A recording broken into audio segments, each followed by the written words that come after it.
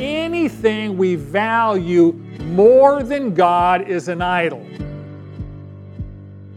Faith in God's sovereign care and control gives us the courage to obey Him despite our fears.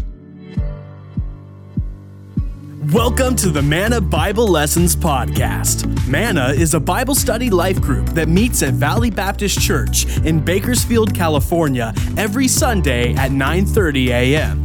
However, if you're listening from another part of the world, then we welcome you, and we invite you to stay tuned after the lesson to hear how you can submit your prayer request to be on our prayer sheet. Thank you for joining us, and now, here's Brad Hannock.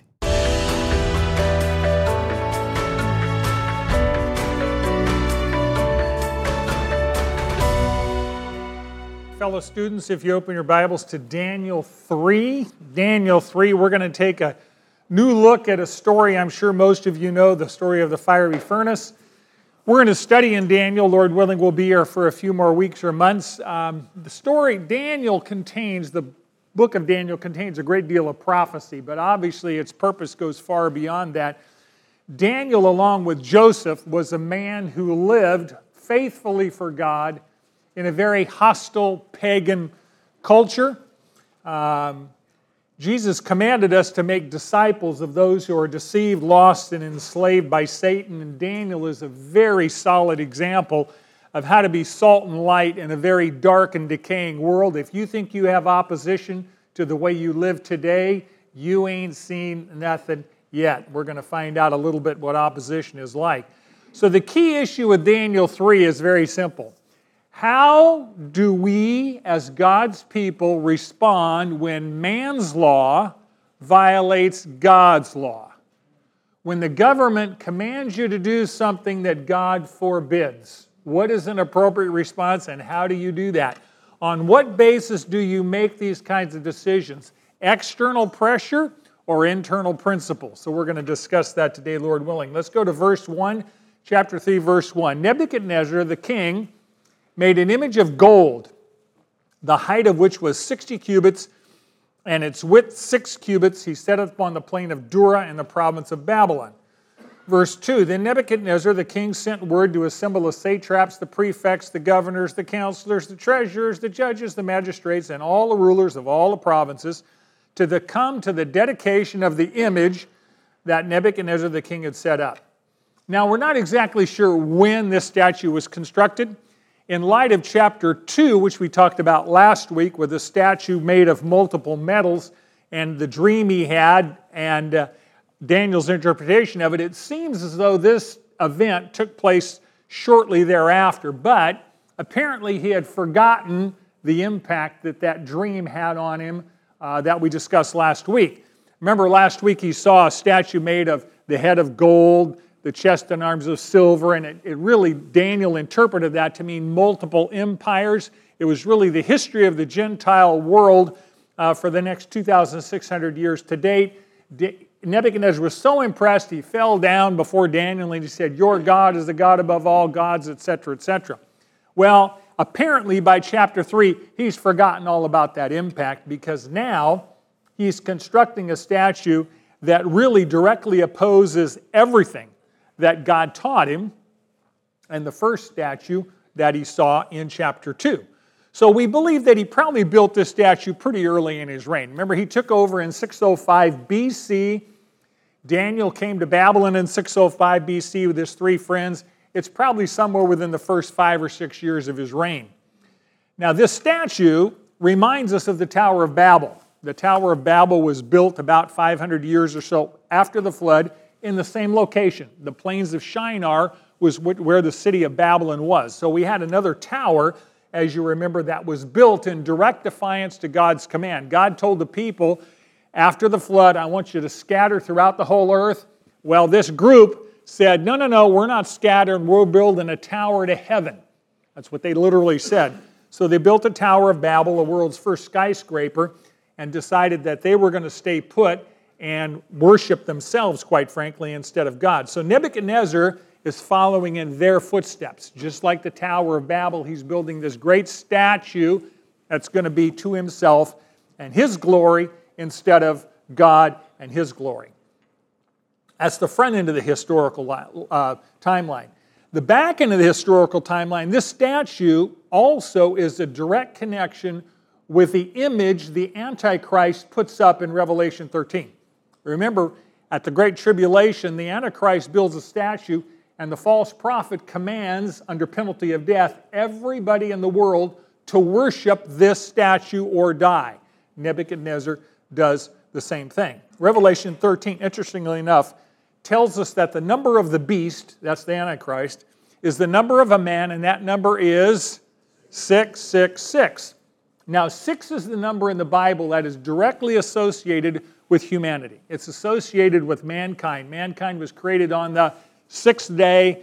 We're commanded to work 6 days a week. So those of you who are only working 40 hours, quit your belly aching. They worked a lot more than that back then, right? You didn't even get it. Man, more coffee. So 7 in Scripture is the number associated with God. It's the number that's associated with heaven. 7 is the number of completion, the number of fulfillment, the number of perfection. And 6 is 1 short of 7. So 6 in Scripture always is the number of humanity, and it represents man's futile efforts to become perfect like God, and we all fall short of God's standards. Interestingly enough, this statue is how high? 60 cubits. How wide? 6 cubits. If it was an obelisk, it's also 6 cubits deep. 6, 6, 6. I don't know if that means anything, but I find it fascinating. Its very dimensions would suggest man-centeredness and man-centered efforts as opposed to dependence on God. Now, a cubit is about 18 inches. Historically, a cubit is from your elbow to your fingertip. I know short people have shorter cubits and longer people have longer cubits, right? But it's about 18 inches. So 60 cubits is 90 feet tall. 6 cubits wide is 9 feet wide. So this is 90 feet high, 9 feet wide. That is a skinny statue. Really skinny. It's got 10 to 1 height to width. 10 feet high, 1 foot wide. Most people do not look like that. Their height to width are generally 4 to 1. If you're 4 feet high, 1 foot wide. 6 feet high, 1 foot wide. That's really skinny. So this dimensions are all out of whack if it's a statue of a human being. So it's been suggested that there was a large pedestal that this statue of a human being stood on, and that's how they got the 90 feet high and the 9 feet wide. And it clearly was not made of solid gold. Think about this. If you get a solid gold, 90-foot gold obelisk, 9 feet by 9 feet at the base, tapers up to 6 feet by 6 feet at the top, it weighs 3,000 tons of solid gold. The statue is probably made of wood or metal and plated, overlaid with gold plating is probably how it was built. And it was set up on an open plain so it could be seen for a long distance by large groups of people. The plains of Dura probably are pretty close to the city of Babylon because all the government leaders were expected to walk out there and worship this thing. They did find, interestingly enough, a French archaeologist a number of years ago, about 6 miles southwest of Babylon. 6 miles southwest. Yeah, over in Arvin, they figured out that that's where the statue was, yeah. Who knew? Who knew? Could have been next to your neighborhood, right? Anyway, about 6 miles southwest of Babylon, they discovered a huge brick square. And some postulate with a pretty fair amount of certainty, or let's say speculation, that it might have been the base for this statue, because there doesn't seem to be any other reason for it to exist. So this statue is built by Nebuchadnezzar, and it seems as though it was a reaction to the dream that he had in chapter 2, where God showed him the statue made out of multiple metals. And remember, Nebuchadnezzar was the head of gold? Well, Nebuchadnezzar said, I don't want to be the head of gold. I want the whole statue to be of gold, and it's all about me. He rejected God's plan for his kingdom. He rejected the idea that there were going to be multiple empires to follow his empire. He believed that Babylon, the empire, was a result of his own genius. And many people today do the same thing. They get up in the morning, they look in the mirror, and they go, I will never talk to anybody smarter than that there today. Right? I mean, that's just how that's human nature. That's how we operate. Nebuchadnezzar, we're going to find out, requires a fair amount of humbling before he comes to some reality. But at any rate, he builds this huge statue and he summons anybody who's anybody to show up. There's 8 classes of government officials all the way from the top to the bottom that are required to show up to this ceremony. Remember, he ruled over a very diverse population. There's multiple language groups, multiple ethnicities, multiple religions. It's a very diverse people group that he monitors and rules over. And he tells them, by the way, when an emperor invites you to dinner, you will show up, right? It's not an invitation, it is a command, right? Verse 4, everybody's there, they show up, and here's what they hear. Then the herald loudly proclaimed, to you the command is given, O peoples, nations, and men of every language, that at the moment you hear the sound of the horn, the lute, the lyre, the trigon, the psaltery, the bagpipe, and all kinds of music, you are to fall down and worship the golden image that Nebuchadnezzar the king has not set up. If you needed some incentive, verse 6 will give you some incentive. But whoever does not fall down and worship the golden image shall immediately be cast into the midst of a furnace of blazing fire. So Nebuchadnezzar issues an empire-wide invitation, command, to show up to the plain of Dura. Only after they show up do they know why they've been summoned. He doesn't tell them before they come why they're going to show up and what will happen if they don't show up. A lot of them might just disappear into the hinterlands, right? They're invited to show up, they come, and he says, here's why you're here. It seems as though he's given everybody a loyalty test, or kind of a patriotism test. When you hear the music, show your loyalty by falling down and worshiping the image. It suggests very strongly that Nebuchadnezzar set himself up as both the head of state and the head of religion. He wanted to consolidate his power, it seems, and unify the empire around the worship of himself.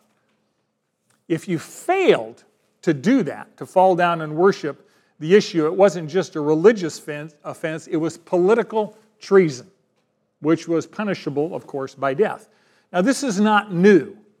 For centuries and centuries, kings and chiefs and all sorts of leaders have used religion to create political unity, create political loyalty based on the fear of angering the gods. That's why every time you read history, you'll see a president, a king, a leader, or a chief. They need the support of what? Religious leaders. They've got their witch doctors and their medicine men and their shamans and their popes and their priests and their pastors. Political leaders, want the support of the religious community to legitimize their political efforts. Nebuchadnezzar is no different. And if you think that doesn't happen today, you are asleep. It's everywhere all the time. Protestant, Catholic, Orthodox, Asian Indian, every political leader wants to use religion for political purposes. Nebuchadnezzar was no different. He wasn't taking any chances. He wanted to put people in the mood. And to do that, he had music. I mean, when you read this, he had an orchestra right there on site to get people in the mood to comply with his orders. And that's nothing new either. People in positions of authority have often used music to move people and influence people. We do it today here all the time. You ever been to a marching band? At a sporting event? At a parade? Super Bowl halftime shows? Why do you think they use music in advertising jingles? You remember it, right? Patriotic music on the 4th of July? Or even worship songs in church to put you in the mood. Think about it. I'm not saying it's good or bad. I'm saying it is. Pay attention to what is going on and why it's going on. The truth of it is we're all religious by nature, and God has created most of us to respond to music. So Nebuchadnezzar's utilizing that and leveraging that to put people in the mood to comply with what he wants them to do, to stir up that religious or patriotic sentiments. He's trying to achieve unity in the empire through religious unity, and he makes himself as the object of worship. Guess who else is going to do that at the end times? The Antichrist does that in spades. He makes himself the object of worship, and like Nebuchadnezzar, he's going to kill anybody who opposes him. Last week we talked a little bit about the times of the Gentiles. We said from the moment that Nebuchadnezzar conquered Jerusalem in 586, the times of the Gentiles began. And the times of the Gentiles were that period of time where the Jews, Jerusalem and Israel, were going to be under the influence and domination and authority of the Gentile world. We are still living in that time, the times of the Gentiles. And the times of the Gentiles will end when Christ returns and establishes the capital of the world in Jerusalem. At that point in time, the Jewish nation is going to regain its leadership position among the nations of the earth. So Nebuchadnezzar represents the beginning of the times of the Gentiles. Antichrist is going to represent the ends of the times of the Gentiles. Nebuchadnezzar gives you a little incentive to be obedient. He says, if you don't fall down and worship, you will be immediately cast into a furnace of blazing fire. You know what that tells me? He had the fire already lit. And the fire, the kiln, the furnace was probably visible to everybody who was looking at the statue. So that would be a little motivation to comply if you saw this fire. If you failed to fall down and worship, death was immediate. Now this furnace, he talks about, was probably one of two things. It was probably either a very thick-walled stone furnace they used to smelt metal. Probably the metal that they used to build the statue with. Alternatively, it could have been one of many brick kilns that they used to fire, that means heat, and glaze bricks. Nebuchadnezzar was a builder, and they built towers and administrative buildings and walls, and that were all made out of fired brick. Well, it took a lot of kilns to fire, that means to harden that brick for all those building projects. Typically, the Mesopotamian kilns were built on a hillside or at the top of a man-made mound to allow easy access to the top of the furnace. Think of a cone-shaped, remember the old milk bottles? Think of one of those. You had an opening at the top, a chimney at the top. They would have an opening at the bottom of this kiln, literally a doorway, where you actually fed the fire with wood, charcoal, or bitumen. That was the fuel for the fire. And they also had several openings at the bottom of this cone-shaped structure to put air in. They had bellows and pipes because, as you know, when you start forcing air onto a fire, the temperature goes up pretty dramatically. Paper burns at about 451. For those of you that have read Ray Bradbury's Fahrenheit 451, that's the temperature paper burns. Well, if you get charcoal or bitumen in here and you get a good air temperature going, you can get these furnaces in Mesopotamia to about 1800 degrees, which is enough to do your prime rib and turn it into ash pretty quickly, right? It's interesting, or terrifying, I guess, that Jeremiah 29 tells us that Nebuchadnezzar had already roasted King Zedekiah of Judah, probably in one of these kilns. Verse 8. For this reason, at that time, certain Chaldeans came forward and brought charges against the Jews. There are certain Jews whom you have appointed over the administration of the province of Babylon, namely Shadrach, Meshach, and Abednego. These men, O king, have disregarded you. They do not serve your gods or worship the golden image which you have set up. Here's the principle. People who oppose God will oppose God's people. Don't be surprised, be prepared. People who oppose God will oppose God's people. Don't be surprised, be prepared. So it says they brought charges. Those are formal denunciations of disloyalty. It's a legal charge. The word denounced is very, very graphic. The word denounce literally means to tear in pieces. It literally means to shred and eat the pieces. So it's a desire to shred your enemy into pieces and devour your enemy. So it tells you something about the hard attitude these other Chaldeans had toward Shadrach, Meshach, and Abednego.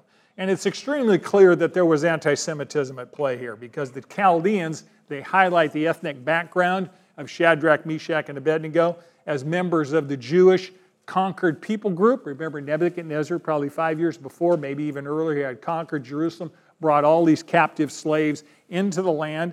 And the Jews were monotheists. They worshiped God alone. They had a reputation for not worshiping all the polytheistic, many, many gods of the Babylonians.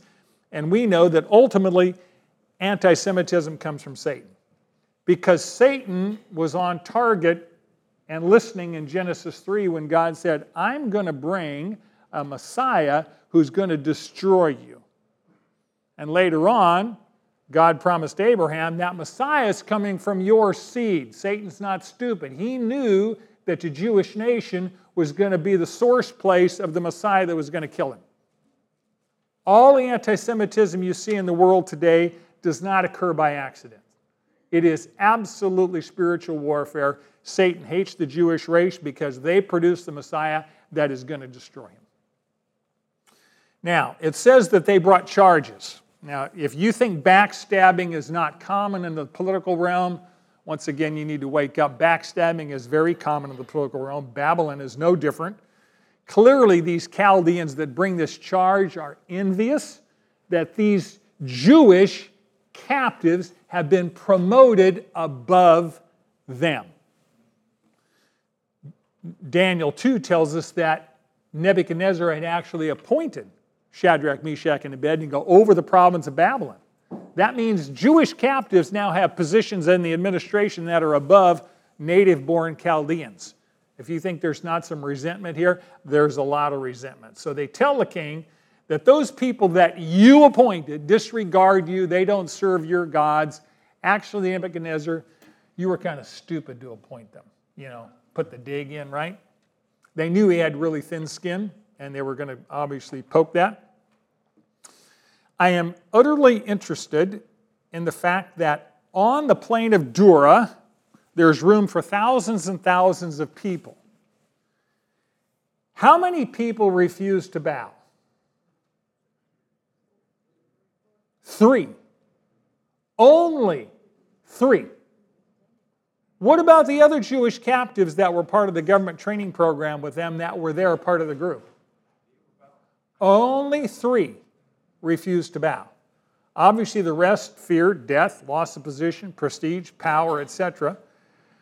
Sometimes in Scripture, the most profound things are what are not said. And what screams for your attention in these verses is, where is Daniel? He's not mentioned anywhere. No explanation is given. We don't know if he was somewhere else in the empire on business for Nebuchadnezzar. We don't know whether his loyalty was so unquestioned he wasn't even asked to show up. But Daniel is not mentioned anywhere. However, we do know that later on, probably 40, 50 years later, actually closer to 60 years later, King Darius, the Persian, is going to institute an almost identical test of loyalty, and Daniel winds up in the lion's den on that one because he refuses to not pray to the God of Israel. Verse 13, how does Nebuchadnezzar respond? In this mature way, right? Just like some of the people you know. Then Nebuchadnezzar, in rage and anger, I don't know what your translation, it might say fury, gave orders to bring Shadrach, Meshach, and Abednego. Then these men were brought before the king. Nebuchadnezzar responded and said to them, is it true, Shadrach, Meshach, and Abednego, that you do not serve my gods or worship the golden image that I have set up? Now, if you are ready, at the moment you hear the sound of the horn, flute, lyre, trigon, psaltery, and bagpipe, and all kinds of music, to fall down and worship the image that I have made, very well. But if you will not worship, you will be immediately cast into the furnace of blazing fire. And, underline this in your text, what God is there who can deliver you out of my hands? Here's the principle. Human pride is suicide because it declares war on Almighty God. Human pride is suicide because it declares war on Almighty God. I talk to people that are mad at God for a variety of reasons, and they say, I'm going to stay mad at him until I die. And I say, here's the problem. He's going to outlive you. And then what? To say that Nebuchadnezzar had a quick temper would be just a little bit of an understatement, right? This guy went from room temperature to boiling instantly. Now, in Nebuchadnezzar's defense, he did give them a chance to defend themselves. He brought them in and he said, I've heard this about you. In fact, is it true that you're not going to fall down and worship my image and serve my God? So he gave them the chance to defend themselves. He restated the command and the consequences for disobedience, and he said, really, you will either bow or you will burn. One of the two. And then he adds the fateful line. And what God is there who can deliver you out of my hands? What he's basically saying is, in my empire, I have absolute authority. There is no God strong enough to deliver you out of my hands. Right there, he crossed the Rubicon of rebellion and declared war against Almighty God, the God who created the heavens and the earth. Just a clue for you, in case you're thinking about this. When you get into an arm wrestling contest with the Almighty, it's your arm that gets shattered, not his. Pharaoh said to Moses in Exodus 5, when Moses said, God says, let my people go. Pharaoh says, who is the Lord that I should obey his voice and let Israel go? King Sennacherib, the king of Assyria, century before, told Hezekiah, who is the Lord that I should obey his voice and let Israel go? Who among all the gods of all the lands have delivered their countries from my hand, that the Lord should deliver Israel from my hand? Now, when you call out God and go to war with him, that is a death wish. What happened to Pharaoh? He decided he was going to rebel against God. God sent him 10 plagues, destroyed the land of Egypt, included his firstborn son. He finally begged Israel to leave, asked Moses to bless him before he left, changed his mind, chased them down into the Red Sea, God himself drowned, and the entire Egyptian army by God. What about Sennacherib? One night after dinner, God sent one angel who slew 185,000 Assyrian soldiers and delivered Judah. Sennacherib went back to his own house, went to the temple to worship his God, and was murdered by his own sons. You don't mock God, period, without consequence. Nebuchadnezzar is going to find that out. Verse 16. Shadrach, Meshach, and Abednego answered and said to the king, O Nebuchadnezzar, we do not need to give you an answer concerning this. If it be so, our God whom we serve is able to deliver us from the furnace of blazing fire, and he will deliver us out of your hand, O king. But even if he does not, let it be known to you, O king, that we are not going to serve your gods or worship the golden image that you have set up. Here's the principle. Faith in God's sovereign care and control gives us the courage to obey him despite our fears. Faith in God's sovereign care and control gives us the courage to obey him despite our fears. You know, Nebuchadnezzar was commanding them to do what God had explicitly forbidden multiple times throughout history. Exodus 20, verse 4, God came to Moses on the top of the mountain and gave them the 10 Commandments. Commandment number 2 is what? You shall not make for yourself an idol, or any likeness of what is in heaven above, on the earth beneath, or the water under the earth. You shall not, oh my gosh, I forgot the not. Did you put that in, Rob? Okay. I just typed it in. You shall not worship them or serve them.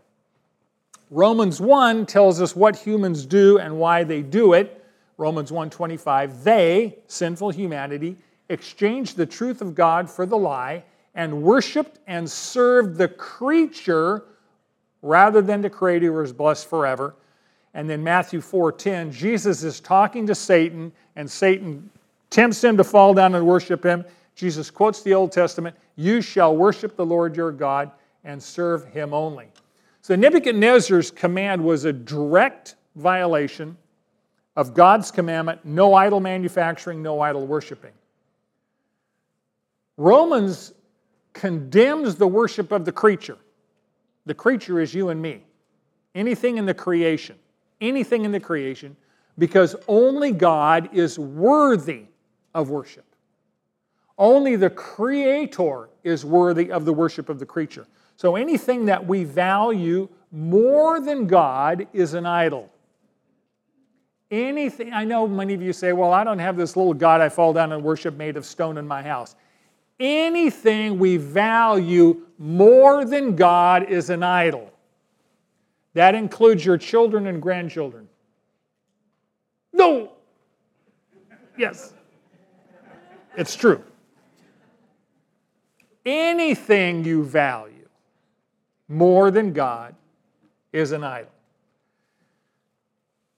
Jesus told Satan, God alone is to be worshiped. Now here's their dilemma, and here's our dilemma too.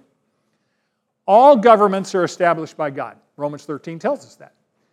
Furthermore, we are commanded as God's people to submit to God-appointed authority. For the Christian, civil disobedience is only permitted when human government commands you to do what God forbids, or forbids you to do what God commands. Let me say that again. Civil disobedience for the Christian is only permitted when human government commands you to do what God forbids, or forbids you to do what God commands. You know what's implied in that? You better know what God commands. You have to know His Word. God's people must obey God rather than men, and then submit to whatever consequences human governments choose to impose. And there's a lot of examples in Scripture. Remember, the Hebrew nation is in slavery in Egypt. They're populating pretty quickly. Pharaoh commands all Hebrew babies are to be killed at birth. And it says the Hebrew midwives refused to obey Pharaoh's orders. Moses' parents refused to kill Moses, and he was on the death list because he was a Hebrew baby boy. Mordecai refused to bow down to Haman and King Ahasuerus' Persian Empire in the future. The apostles disobeyed the Sanhedrin's command to stop preaching in the name of Jesus, and they were flogged for their disobedience. When they say flogged, that means flogged blood. And interestingly enough, they didn't protest their punishment. They didn't file a wrongful termination lawsuit or whatever it happens to be. It says they rejoiced that they had been counted worthy to suffer for the name of Jesus.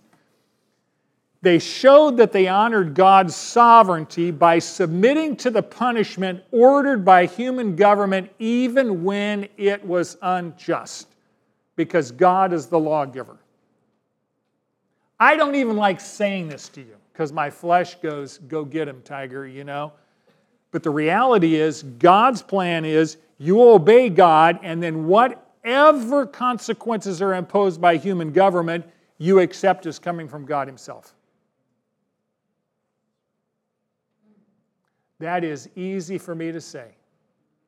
It's desperately difficult to live. Shadrach, Meshach, and Abednego were faced with that situation, and by the way, they didn't have any time to prepare for it. Here's a basic principle. Pastor Rogers said this for 20 years I've known him. It's too late to prepare for a crisis when you're in the crisis. It's too late to prepare for a crisis in the crisis. You will handle the crisis with whatever resources you already have when the crisis hits you. They didn't believe in situation ethics. They didn't believe in external pressure. They didn't argue that the king's command was unfair. They didn't ask for an exception to his rules because they were special, privileged people. They didn't offer excuses. They didn't ask time to think it over.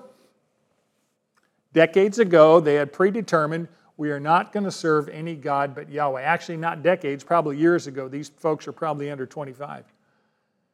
When King Nebuchadnezzar asked, what God is there that can deliver you out of my hands? They said, our God can. We serve the one true God, the creator of the universe, who has the power to deliver us from your furnace of blazing fire. And they could say that because they knew God personally. Jewish history is filled with examples of God's deliverance. Remember Lot, Abraham's nephew? He was delivered from the destruction of Sodom. It says the angels had to lay hands on him, his wife, and his daughters and drag them out of the city before the volcano blew up and buried the place. Israel was delivered from Egyptian slavery, probably some of the greatest miracles in the Old Testament. Gideon was delivered from Midianite occupation. David was delivered from what? The lion, the bear, Goliath. King Jehoshaphat was delivered from the Moabites. The Old Testament is filled with examples of God delivering his people from evil. However, these three believed that God could save them, not necessarily that he would save them. He has made no promises that he would save them from the fiery furnace. And guess what? It didn't matter if he didn't save them. They would rather face physical death, the fire of physical death, than the fire of God's judgment. What they basically told Nebuchadnezzar is, God will deliver us. We don't know if he's going to deliver us from the flames or through the flames, but he's going to deliver us out of your hand, either by life or by death, and we're okay with either one. That's why we read about these folks centuries later. Remember, God is sovereign. When you look at the New Testament, Peter, James, and John, three disciples, intimate with Jesus. James is beheaded. God sends an angel and takes Peter out of prison, so he's not beheaded by Herod. Peter winds up being crucified upside down, and John lives to 90 plus. Why? God is sovereign. Some of you in here may live to 100. Some of you won't be here next year. Why? God is sovereign. See, when you value honoring God more than your own life, then the fear of man loses its power over you. This world can only have power over you if this world has something you want. If you want Jesus more than anything in this world, then this world's not going to intimidate you, because the worst thing they can do is kill you and send you to heaven. I would say that would be a significant upgrade. Scripture clearly tells us it would be a significant upgrade. Jesus told his disciples in Matthew 10:28, do not fear those who kill the body, but rather fear him who is able to destroy both body and soul in hell. It's an eternal perspective. Guess what? God is still a good God if he does not heal my terminal illness. God is still a good God if he lets me suffer hardship. God is still a good God if my loved ones die early and go to heaven. God is still a good God if I lose my job.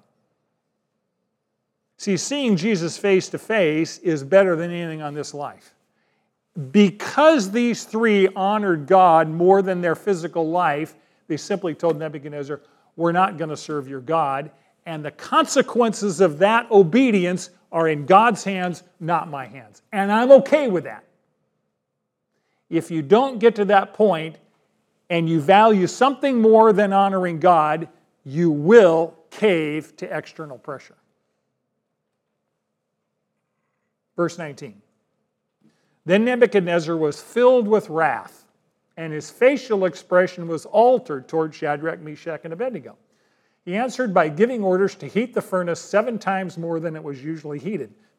He commanded certain valiant warriors who were in his army to tie up Shadrach, Meshach, and Abednego in order to cast them into the furnace of blazing fire. For this reason, because the king's command was urgent and the furnace had been made extremely hot, the flame of the fire slew those men who carried up Shadrach, Meshach, and Abednego. Here's the principle. When you live by internal principles, you won't surrender to external pressures. When you live by internal principles, you won't surrender to external pressures. Now, needless to say, Nebuchadnezzar is not known for self-control.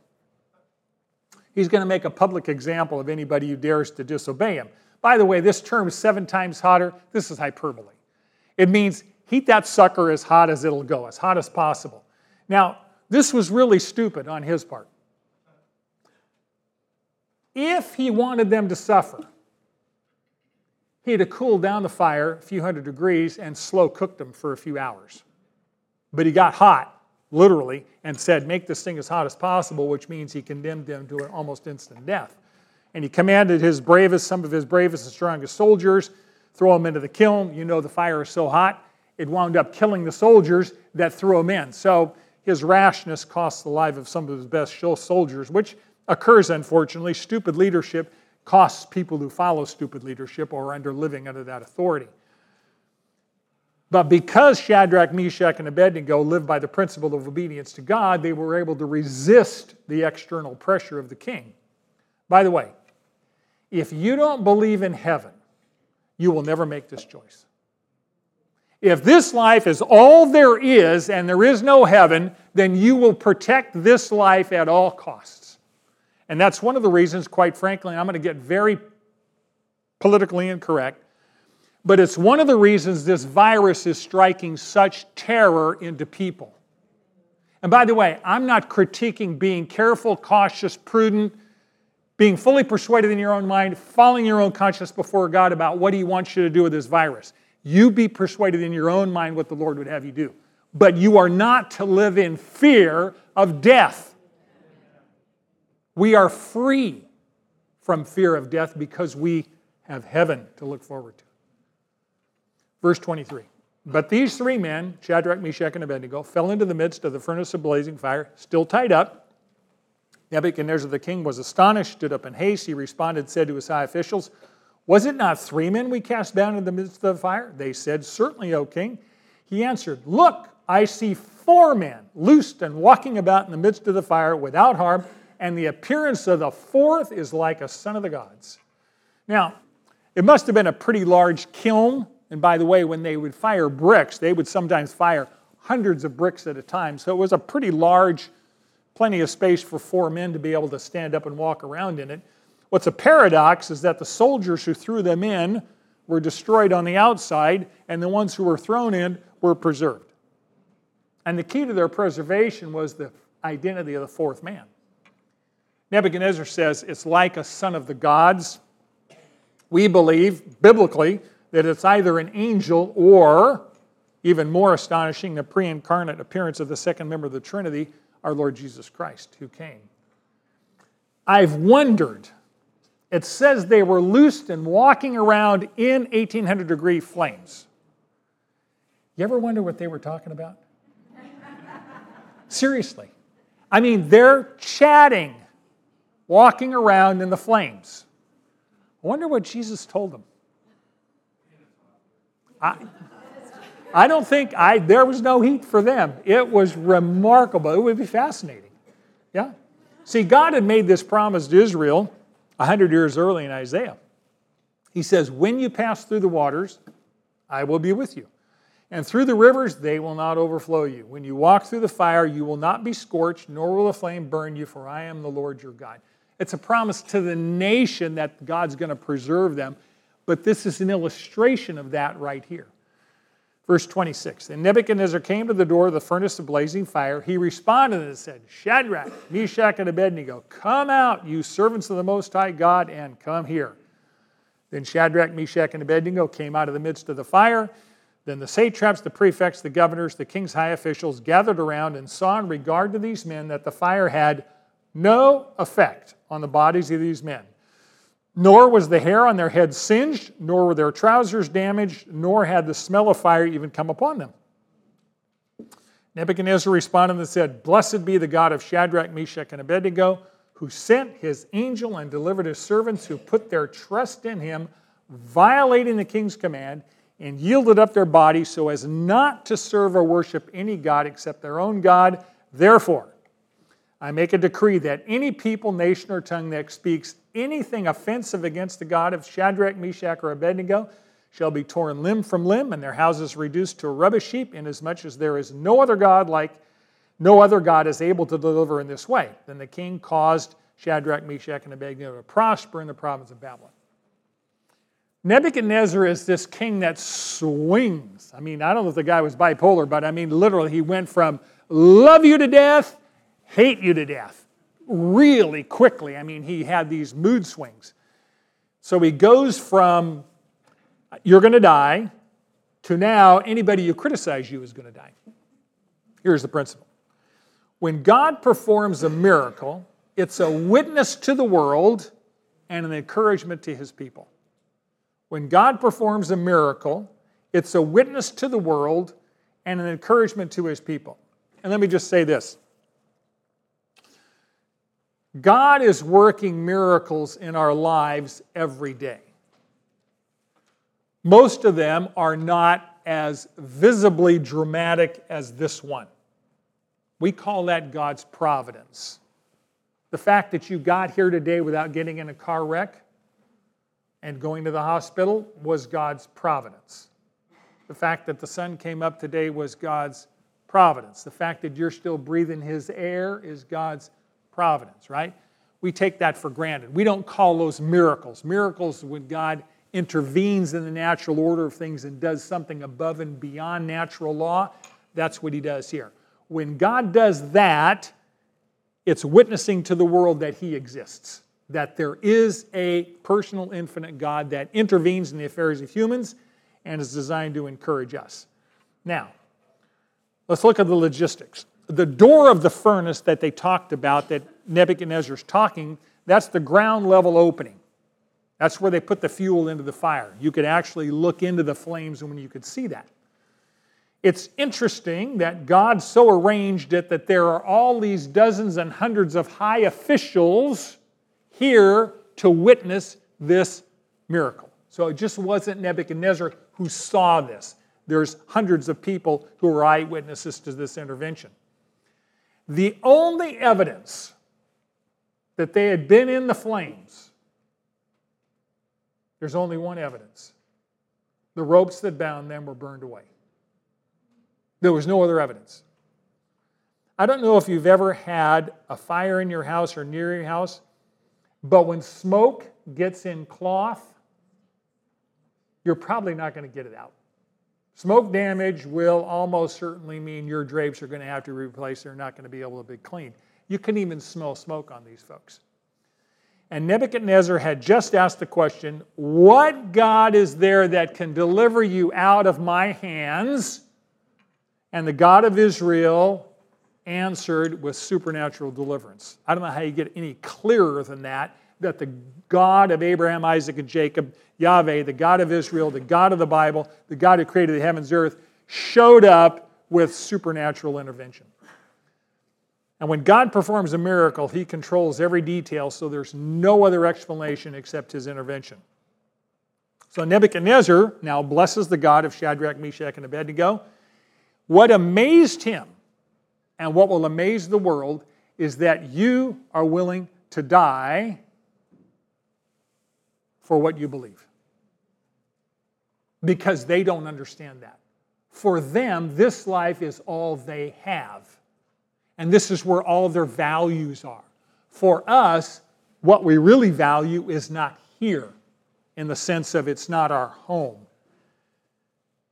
So Nebuchadnezzar makes a declaration. By the way, it is not a belief that the God of Israel is the one and only true God. It's not a statement that all the Babylonian idols are human inventions. He saw God's power firsthand, and he says, your God is the most high God, not the only God, right?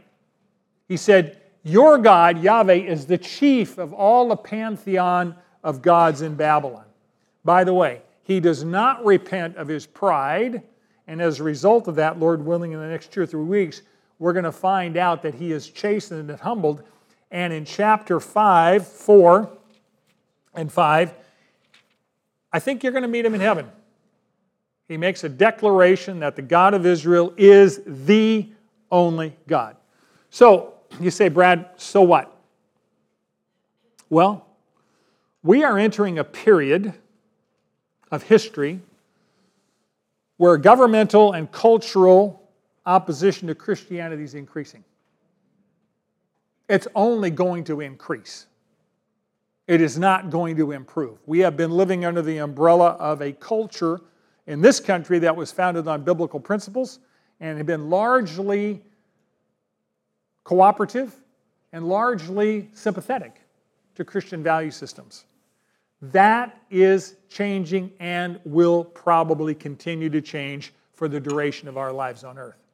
So for us, God records this to strengthen our faith and to strengthen our commitment for the battles that we're going to face. And the battles we're going to face are going to increase.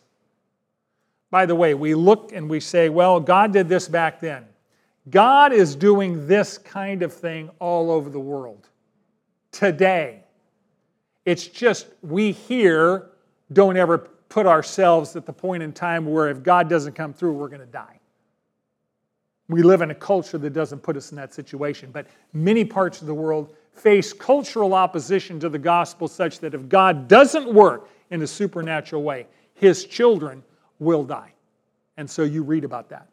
So be encouraged, but also be prepared. Stop expecting the culture to support your belief system. Probably not going to happen. We are supposed to be salt and light in a decaying and dark culture, and we certainly have that here in spades. So let's summarize, and then we'll do prayer and praise. Point 1, people who oppose God will oppose God's people. Don't be surprised, be prepared. Number 2, human pride is suicide because it declares war on Almighty God. And that's where some of our hope is. The culture hates God, the culture is going to war to God. Yes, we know the end of the story. The end of the story is Jesus Christ is going to come and rule and reign over planet Earth, period. And we're going to rule and reign with Him because He promised that. Number 3, faith in God's sovereign care and control gives us the courage to obey Him despite our fears. By the way, it doesn't say that these 3 were not scared. Did you read anywhere where it said they had no fear? It says they obeyed regardless of their fear. Regardless. Because they believed that God was in control and God cared for them. Number 4, it's too late to prepare for a crisis when you're in the crisis. Get ready now. You will hit a crisis, and if you wait to get ready for it, you won't be prepared. Number 5, when you live by internal principles, you won't surrender to external pressures, and we certainly are going to face external pressures in coming days. And lastly, when God performs a miracle, it's a witness to the world and an encouragement to His people. We're going to see God do things at the end times.